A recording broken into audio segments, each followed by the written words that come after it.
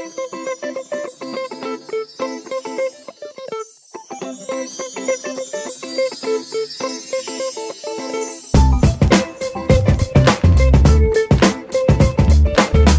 again, listeners, and welcome back to another episode of Behind the Decks, event podcast series hosted by me, Freddie Cocker. Each pod, I check in with DJs and producers from the UK and beyond, discussing their musical journeys, their artistry, and most importantly, the person behind the decks.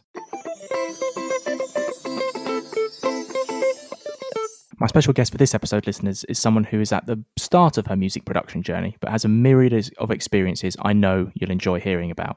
Her name is Eloise, or as she is otherwise known, Rojon.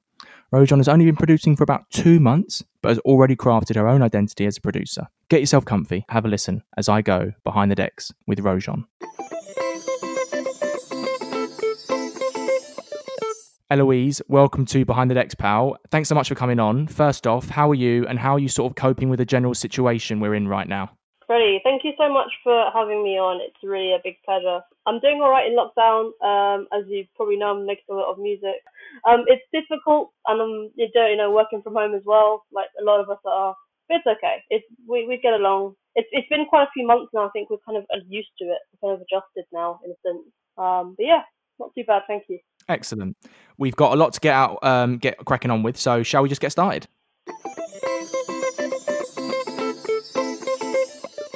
Let's start right at the beginning, Eloise, with your journey as Rojon, which ironically isn't actually that long ago. Now, firstly, just talk to me a bit about how your love affair with music began. You know, tell me a bit about your favourite records growing up, maybe your music idols and inspirations, and then how you first got into producing. From a young age, I basically I played the flute. So I had like flute lessons. I have like grade 4 in flute.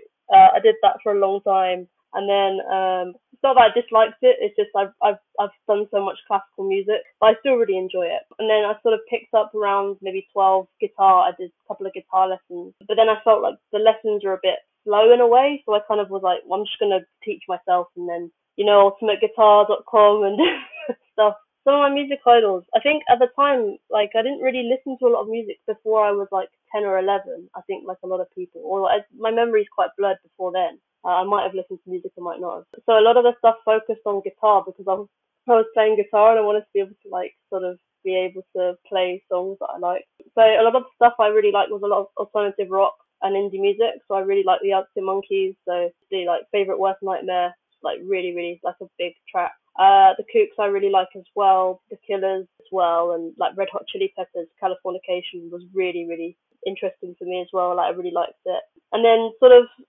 well, it kind of developed into all different types of music. I sort of got interested in sort of 80s music and things like that, sort of more electronic sort of stuff. I also really like 90s sort of electronic music. It sort of kind of gradually merged into so many more different things as I was exploring different types of music.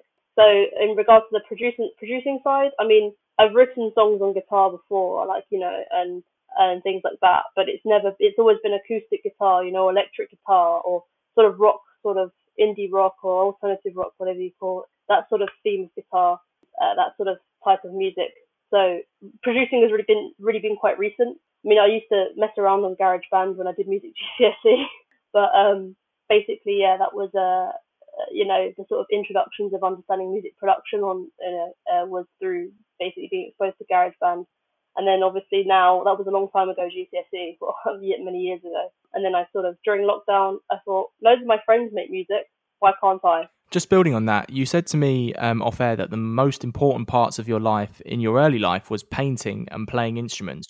Just tell me about how those helped you as, two really powerful self-care tools and how they combined to help your mental health. That was another side of like sort of my interest. I found a lot of inspiration from art, just generally painting. I found that painting, acrylic paint was really, really my interest. I would do a lot of these things together. If I would, I'd paint and listen to music. So it was like they were always kind of synonymous with each other. They were always kind of there. When I was doing my art A-level exams, I was like listening to like Strange Ways by the Smiths and things like that, or like loads of different types of bands as well. So it's kind of like, within the art world, music has always been very, very present for me. Like it's always been there as well. So yeah, they're outlets. Both of them are outlets for me. Although you've only been producing for a few months, how would you describe your sound, or at least the types of records you've been making, or have you not really settled on one yet? I have no idea at this moment, and I think it's in a way some people think maybe this is the thing. Okay, you get bands that will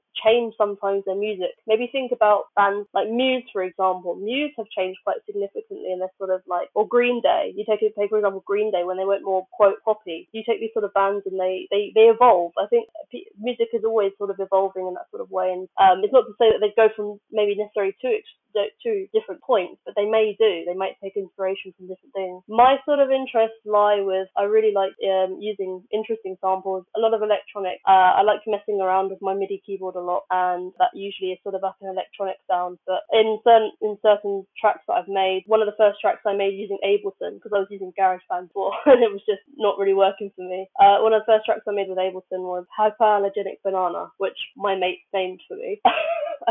I asked one of them for an adjective and I asked one of them for a noun, and they didn't. Those are the words they gave me. In this, I used a sort of like organ feature with the keyboard, and I kind of wanted to create this sort of variety in sort of textures and different types of sounds within the music. So it has an electronic feel to it, definitely. In that track as well, you have the drums are a bit more, not necessarily drum and bass. They're quite similar sort of rhythms, but I'm still deciding. I'm still like focusing. I mean, the thing is that there's so many things that I'm interested in. It's really difficult to narrow it down, if that makes sense. Let's talk about a few of your other records now. There was one I came across called Luke, which is a real melodic house record. You told me the vocal sample you used for it is actually from your mate Luke's laugh. Is that right? Yeah, that's completely correct. Yeah. Did you want me to explain more about it, or? Yes, please.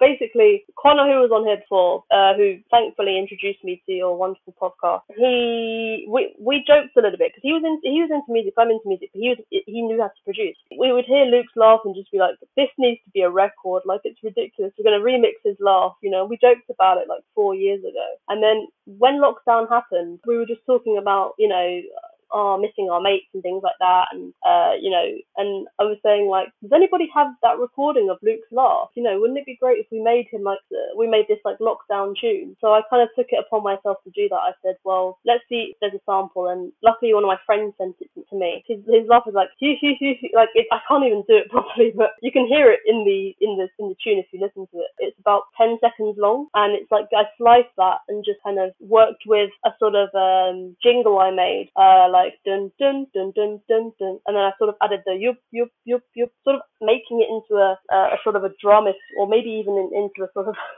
sort of synth in a way. Yeah, it was a lot of fun, and he really liked it. He went a bit like he was just a bit surprised. He was just like, what is going on? Like, what we've made this? And I was like, yeah, I made it in about a week or a week and a bit. And he was like, what? No one told me about this. And I said, yeah, well, I told like so many other people, but I told them to keep it a secret until I'd finally mastered it and sorted it out, and kind of helped with a lot of the mastering, because I'd only been producing music for about a month then, and I'm still relatively new to mastering. I didn't really understand mastering whatsoever. I'm still learning mastering. It's really difficult.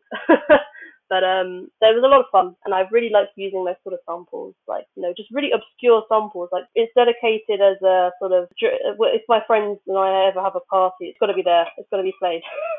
For sure. You just mentioned there that we are talking thanks to previous Behind the Decks guest, Mr. Wax, or Connor, who kindly connected us. How has he helped you in your music journey, and what other DJs or producers do you look to for inspiration, and how you'd like to shape your music production journey going forward? You mentioned to me off air, ambient music and artists like Aphex Twin and Dorian Electra being sources of inspiration to you. Connor's helped a lot. Connor's helped massively during this journey. He's really inspired me because he has so much more knowledge than I do, because he's been doing it so much longer, and he makes great tracks, and this is a bit of a shout out for you, Connor. But so it's been really, really useful because I'd send him some clips and I'd say, I don't know how to get rid of this, or what do you think I should do with this? Just asking for advice, because I think that's some of the best ways that you can really elevate your music sort of producing level. It's just by asking and just by seeing what someone else can help you with through their expertise and knowledge. Yeah, Connor helps a lot with the Luke. I mean, the thing is that the track Edo on my SoundCloud, Connor essentially found the sample and sort of and created it. He kind of gave it to me as sort of like okay, see if you can edit this. sort of not an experiment or not on a test, but like, let's see what you can do. And it's sort of like EQ'd and stuff like that, whatever. And he's been really helpful. And I think a big inspiration was when Connor played at Groove Horizons. It was this sort of future funk vaporwave sort of event in London. When was it? About a year ago, I think now. Wow. Maybe a little bit less. This event was really good. There were loads of really, really cool producers and DJs there. One of them was called Melanade. I remember him being really good. And there were lots of them. Who else has inspired me? Producers. I mean, I've mentioned Aphex Twin mainly because I love ambient music. I've mentioned in the past like I really like Sounds of Rain. Very kind of just really quite detailed sounds, if that makes sense. Different textures. I quite like kind of crispness as well. I think with how that ties in with Dorian Electra is that Dorian Electra uses a lot of sort of interesting samples in their music, such as, for example, in a lot of them there's a sort of a crack, like a whip crack, and that's really like become a large part of their sort of music in like most of their tracks, which is like, it's kind of become a little bit synonymous. And of course vocoding as well is a big part of their sort of like music development and production rather. I think there's so many producers that inspire me that it'd be that I could go on for ages about. But yeah, Connor's been a great help. And what's really cool is that one of my other friends, he said to me, how did you get into sort of music production? And I said, well, like, I looked at my friend Connor and what he did, he kind of gave me some tips. And he said, like, I've always wanted to make music. And I said, well, just go for it. So it's kind of like this chain in a way, because it's like Connor inspired me to make music. And then like, my friend asked me, how did I make the music? And then it's like sort of this lovely bubble of, lockdown jams that are going to be created. So it's pretty nice.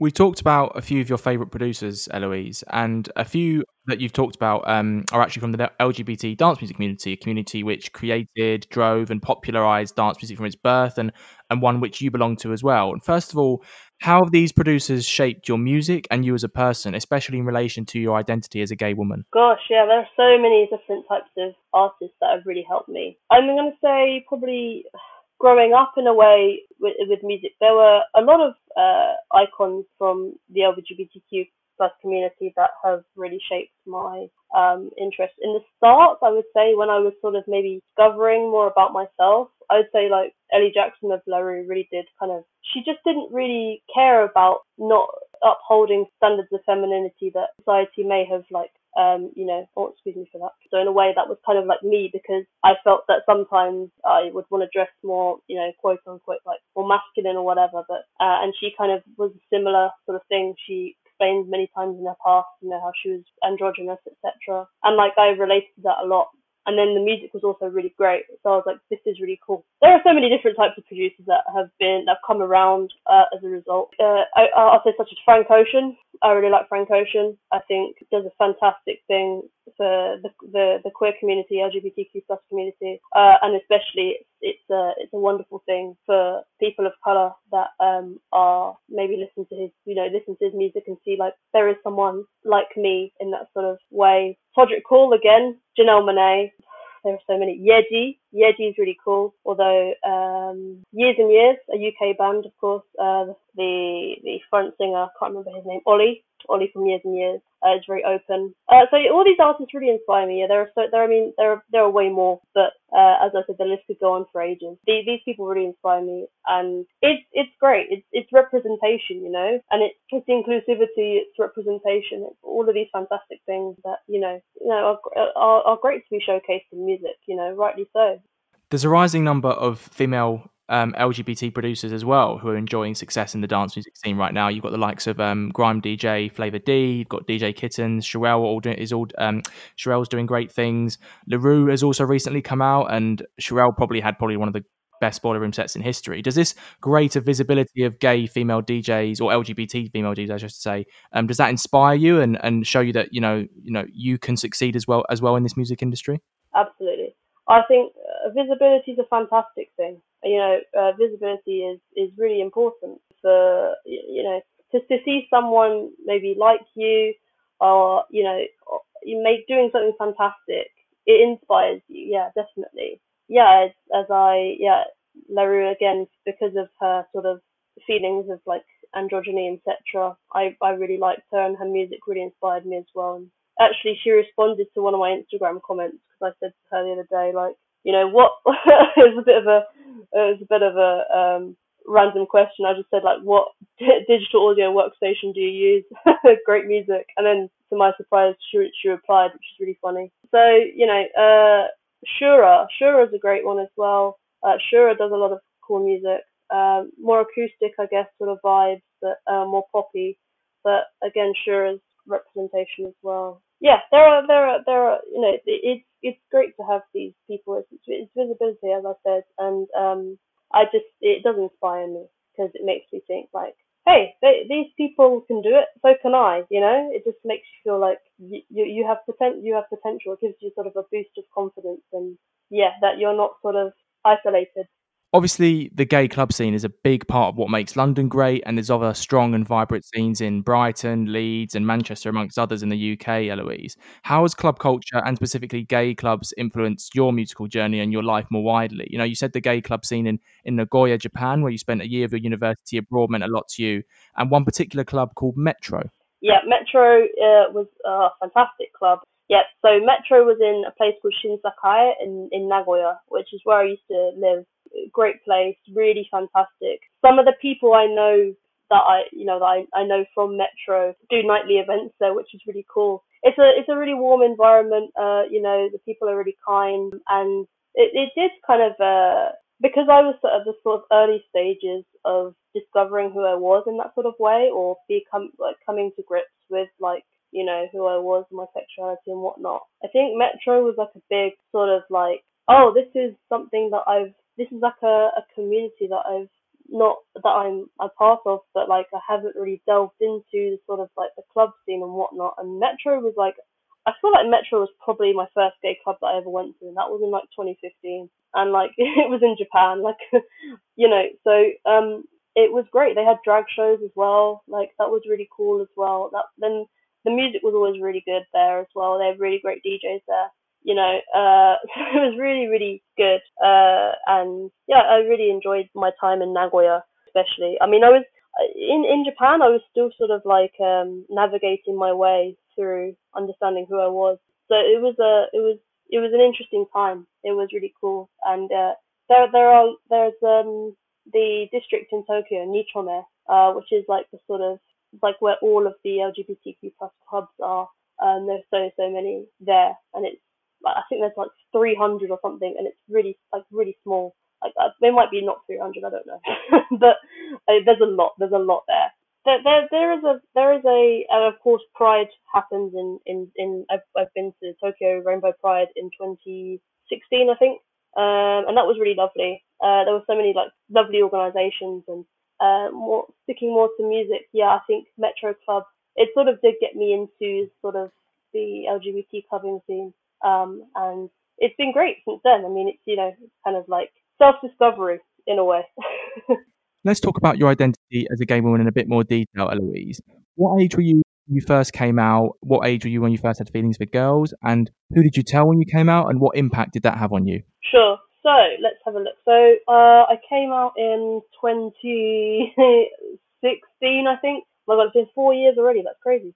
Yeah, 4 years or so. And yeah, so came out. The impact it had on me. So the thing is that with coming out, it's almost like a sort of a secret you have, and you just don't know how anyone's going to react to it. And it's also like a secret you carry with you, maybe a lot, or something that you announce all the time. So I think people say, when did you come out? And it's a difficult question to answer for anyone because it can be different for different people. So it can be, for example, like you come out to your friends but not your family. You come out to your family but not your friends. Or you might come up to them at different points, which is what I did. The impact it had on me, big relief. I think my parents were really accepting. They were chill. They didn't really mind. They were, they were fine. And the people around me, they were fine too. My friends and my family, they were fine. It went okay. Yeah, it went okay. I mean, yeah, as I said before, it's, you come out to your friends and you come out to your family, but then you meet new people you meet. They don't know necessarily, or, so unless you tell them. You said to me off air that when you were in school, you felt pressure to kind of hyper feminize in order to fit in, and sort of, you tried to react to other people's expectations of you and the pressure pressure they put you under. Now, I'm sure there was overt homophobia you experienced, but there also seemed to be this sort of subconscious homophobia you experienced as well. Just talk to me a bit about that in a bit more detail, if you could. So the thing is, with my sort of, let's say, like my sort of expression, what I wore and things like that, you know, how I presented, it was, more on the sort of masculine side. I had short hair. I never wore skirts. The thing is, my school was really fine about that because my school uniform was you either wear a skirt or you wear trousers. I went to an all-girls school. I won't say which one, but I went to an all-girls school, and it wasn't a lot of times, you know, teenage girls, they want to look pretty and things like that. Maybe, you know, I think for the most part of my school, it was kind of like, and I didn't feel that sort of same desire for being girly. I felt quite happy presenting as more masculine in my sense. I did feel a little bit of pressure in a sense because some people might say, you know, well, why are you wearing, you know, trousers instead of a dress, like prom, for example. I didn't go to prom in a dress. I went to prom in jeans, smart jeans.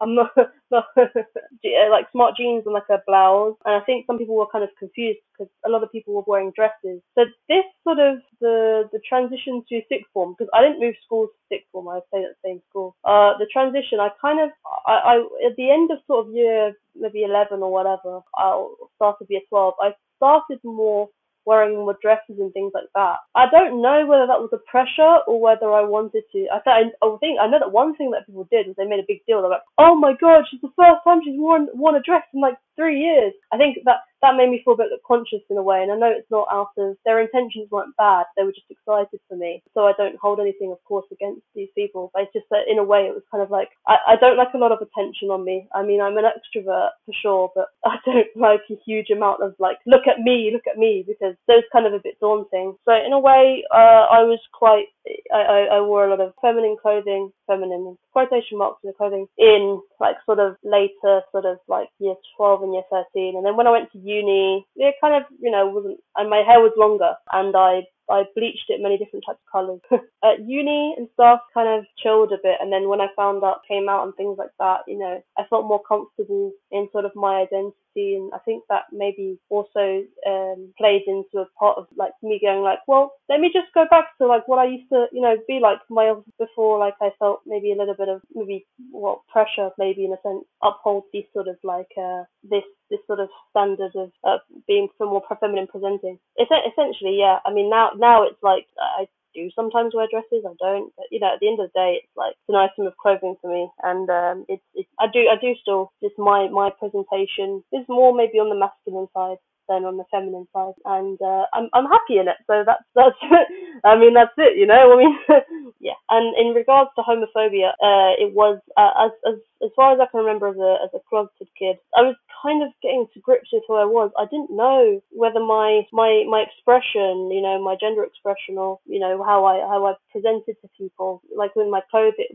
and stuff, how I looked, whatever. I didn't know whether that played in role with my sexuality. I was just a bit confused. I was like, I don't know, you know. And I did feel like there was a lot of maybe debate around it at school. You know, I mean, there were people saying, no, I don't agree with it because I don't, and then there were people saying, oh, but no, it's okay. And it was a complicated time because I think I did like you know, in classes you sort of, yeah, I remember in I think my philosophy class, I remember some people discussing it. I mean, I remember some people saying, I don't agree with it because I don't agree with it, and I'd say like, you know, this is me being closeted, as you can imagine. I was kind of like, I think it's okay to be gay, you know. It's like I'm closeted, so you worry a lot, and I think that also ties in with anxiety as well. You know, I'm a big worrier sometimes, so I was kind of a bit anxious. I've had a few gay men and women on the pod since I started this, Eloise, and one thing they've all said to me is that although they are hugely proud of their identities as gay men or women, it doesn't form the entirety of their identity. Is that something that you share, and why is that an important distinction to make?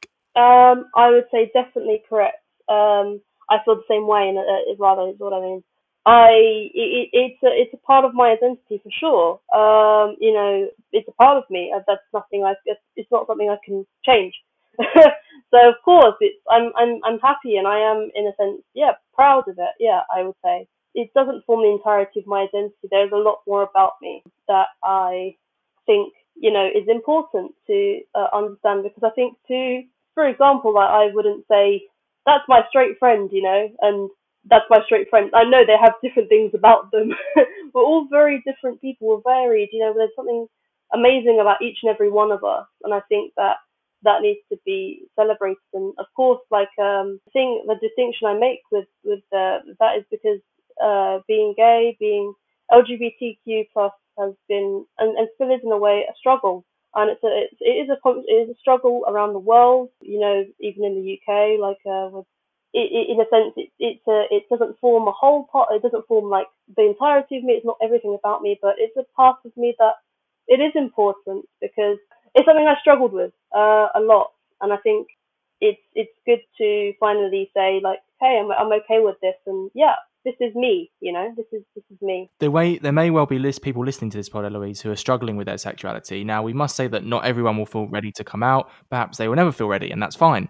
But from your experience, what message or advice would you give them? The best advice is we're here, and I'm here to say I see you, and I support you, and we may have different experiences.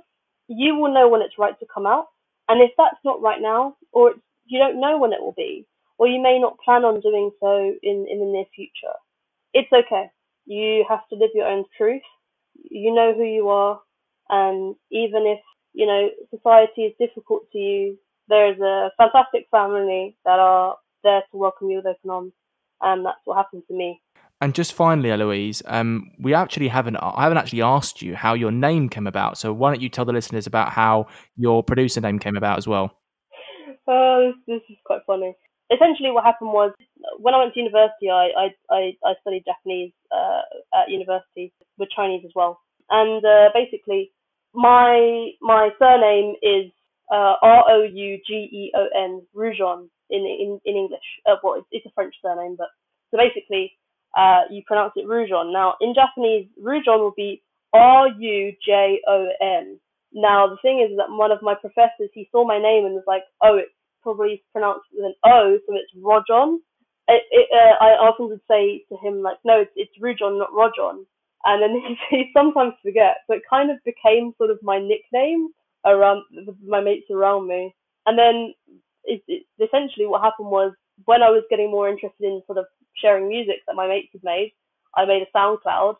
I said I don't know what to call myself, so I just put in Rojon, and it's not changed since. So it's like I really it's not the correct way to pronounce my name in Japanese, but it's like I liked it more than how it should have been pronounced, if that makes sense. We talked about Rojon. Let's go behind the deck and talk about your journey in a little bit more detail, Eloise. So firstly, talk about your early life, your childhood, your teenage years in a bit more detail, and looking back, were there any early mental health experiences you can pinpoint? Who's the Eloise we meet here? So a little bit more my early life. I don't have any siblings. Brought up in London in a bilingual household. My dad's French, my mum's British.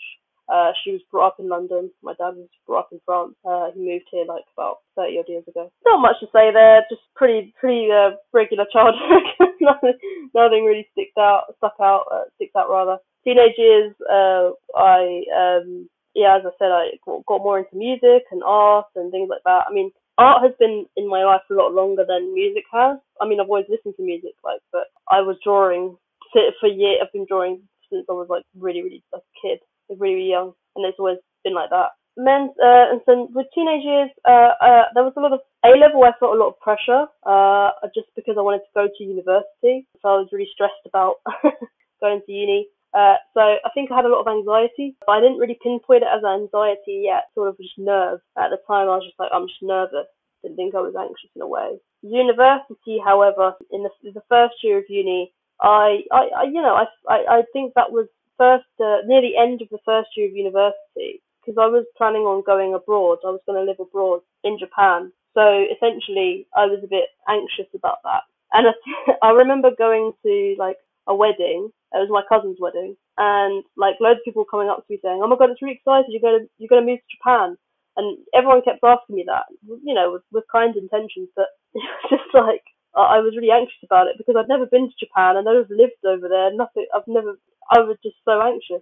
So I was essentially I panicked. And I remember just being really panicky and just like having this big urge to sort of run away in a way, like, and I kind of found myself like in a sort of, it was like a hall or something, and then it was like another room. I remember just being in there and just like breathing like really frantically and thinking, like trying to calm myself down.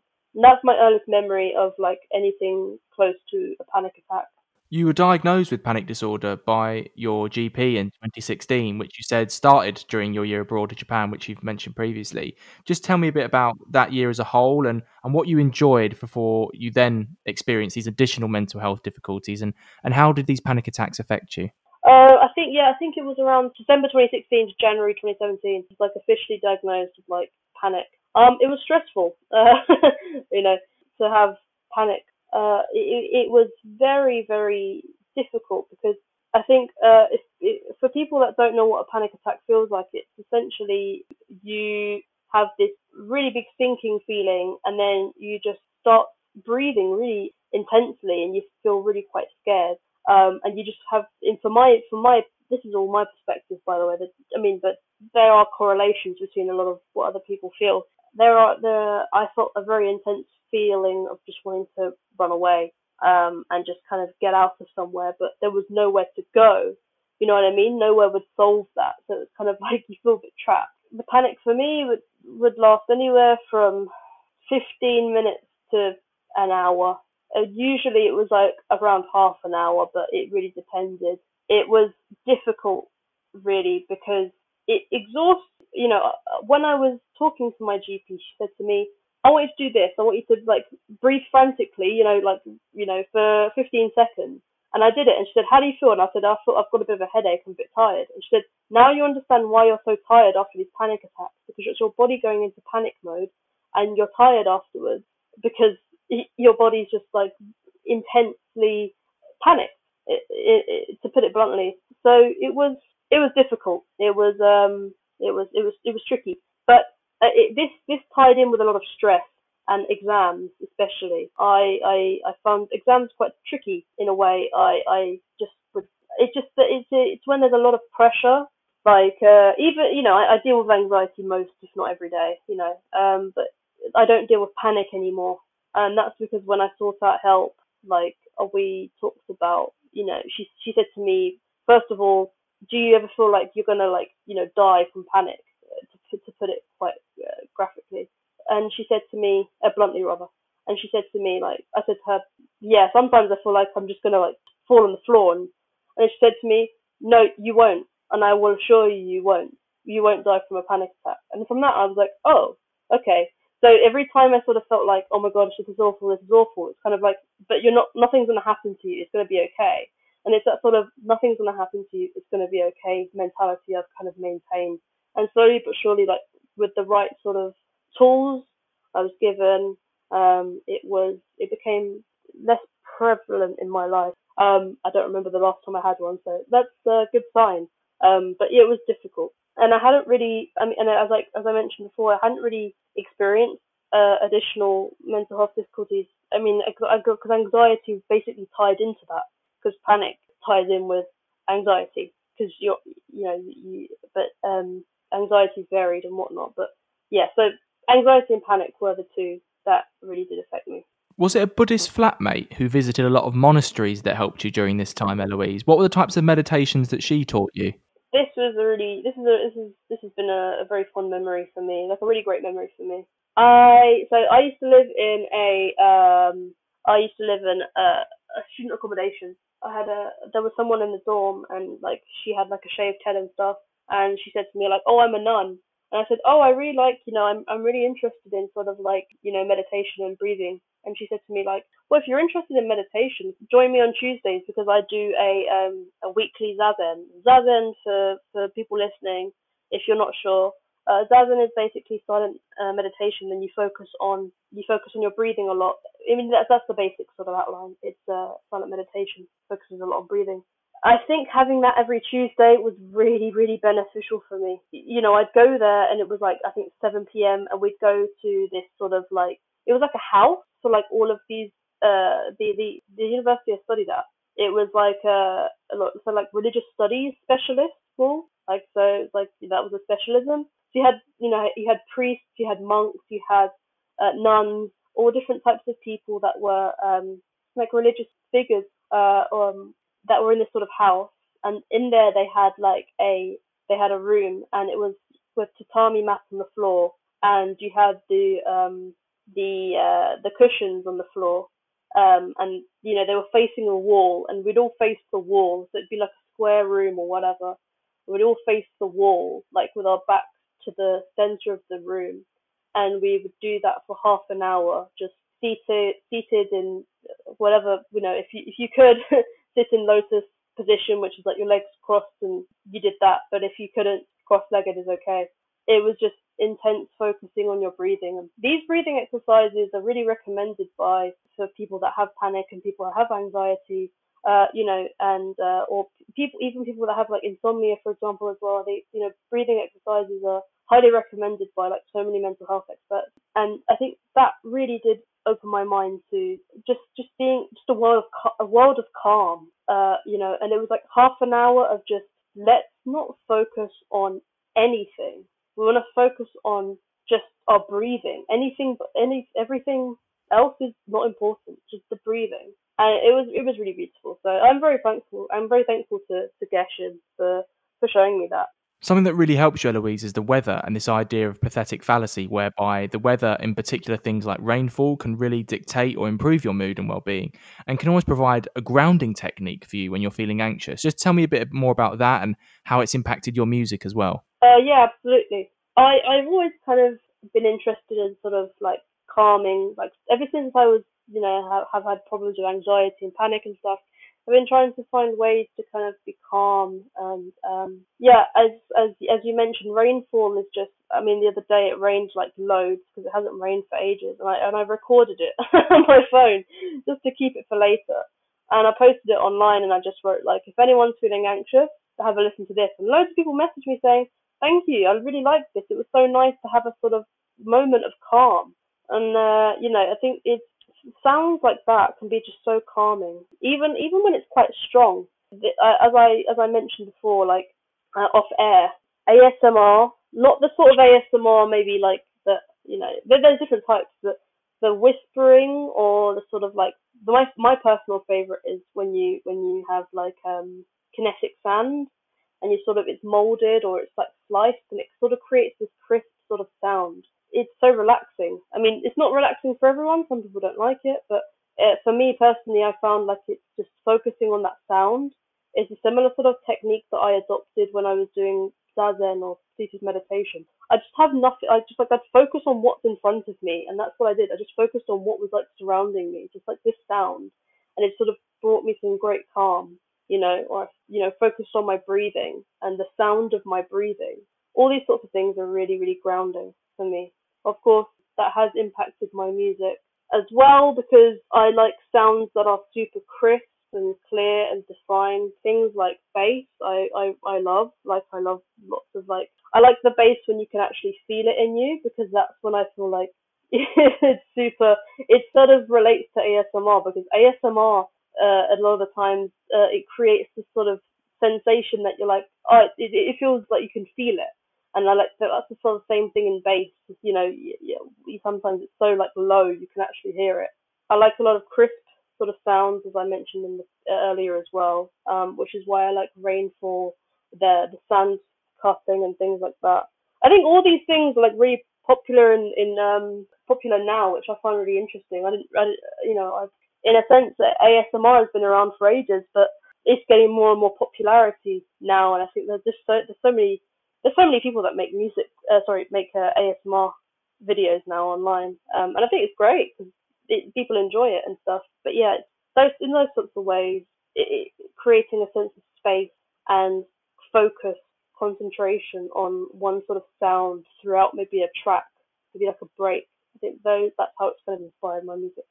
Looking back, Eloise, how do you think all these experiences you've gone through, the anxiety, the panic disorder, and coming out as a gay woman, how have these all shaped you into the person I'm speaking to today? Everyone's experiences shape everyone in a different way.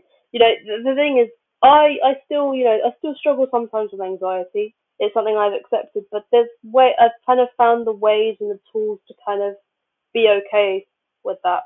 I've also learned many different types of things, such as not necessarily tools just for panic and stuff, but surrounding yourself with people that are positive. I think is a really, really underrated thing, because I think a lot of people say like this friend says this sort of stuff to me sometimes. I don't like it. I said, have you told them? No.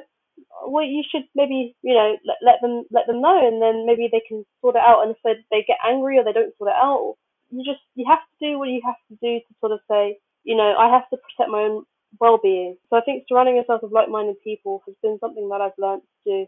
And my friends around me, and very, family and friends have been great. They've been really supportive and stuff, even when it was difficult for me. When the times were tough, there were a lot of my friends were there to support me.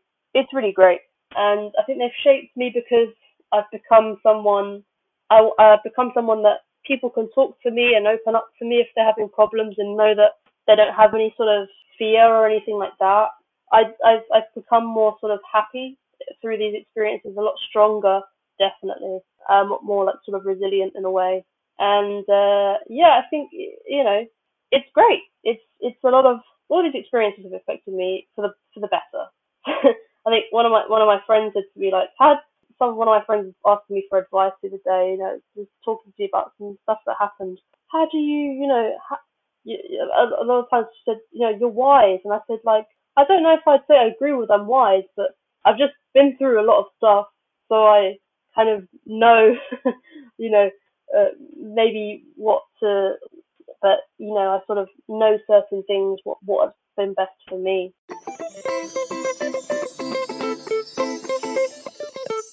Our final topic of conversation, Eloise, and it's one I try and have with all my special guests, which is a general natter about mental health. So firstly, how would you say your mental health is at the moment, pal? Mental health at the moment, of course, it's been impacted by lockdown, so there's been a bit more anxiety. I think a lot of people are feeling a bit anxious at the moment in general, but so far it's not been too bad actually.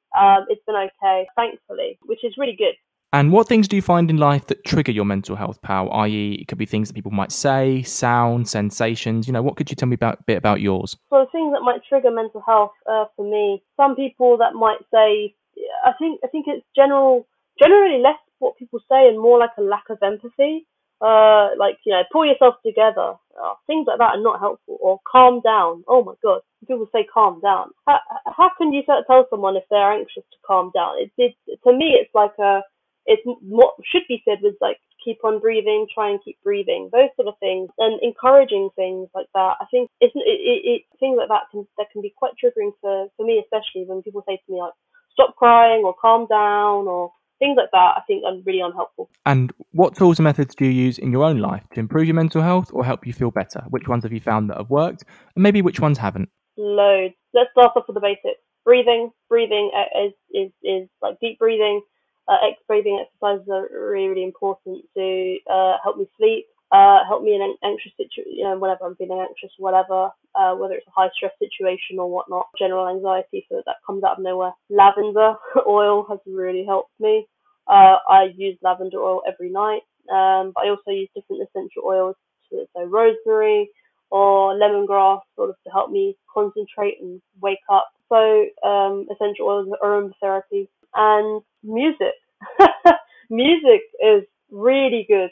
People listen to music when they're sad. People listen to music when they're happy. People listen to music. So when they experience whatever emotion, a lot of times,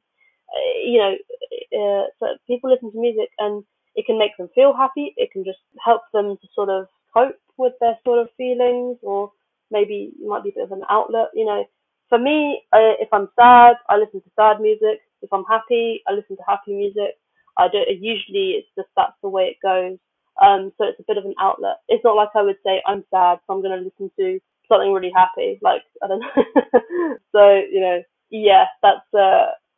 Those are my outlets. And just finally, what more do we have to do to ensure people, not just in the LGBT community, but people from all backgrounds and genders, feel comfortable and safe in opening up about their mental health?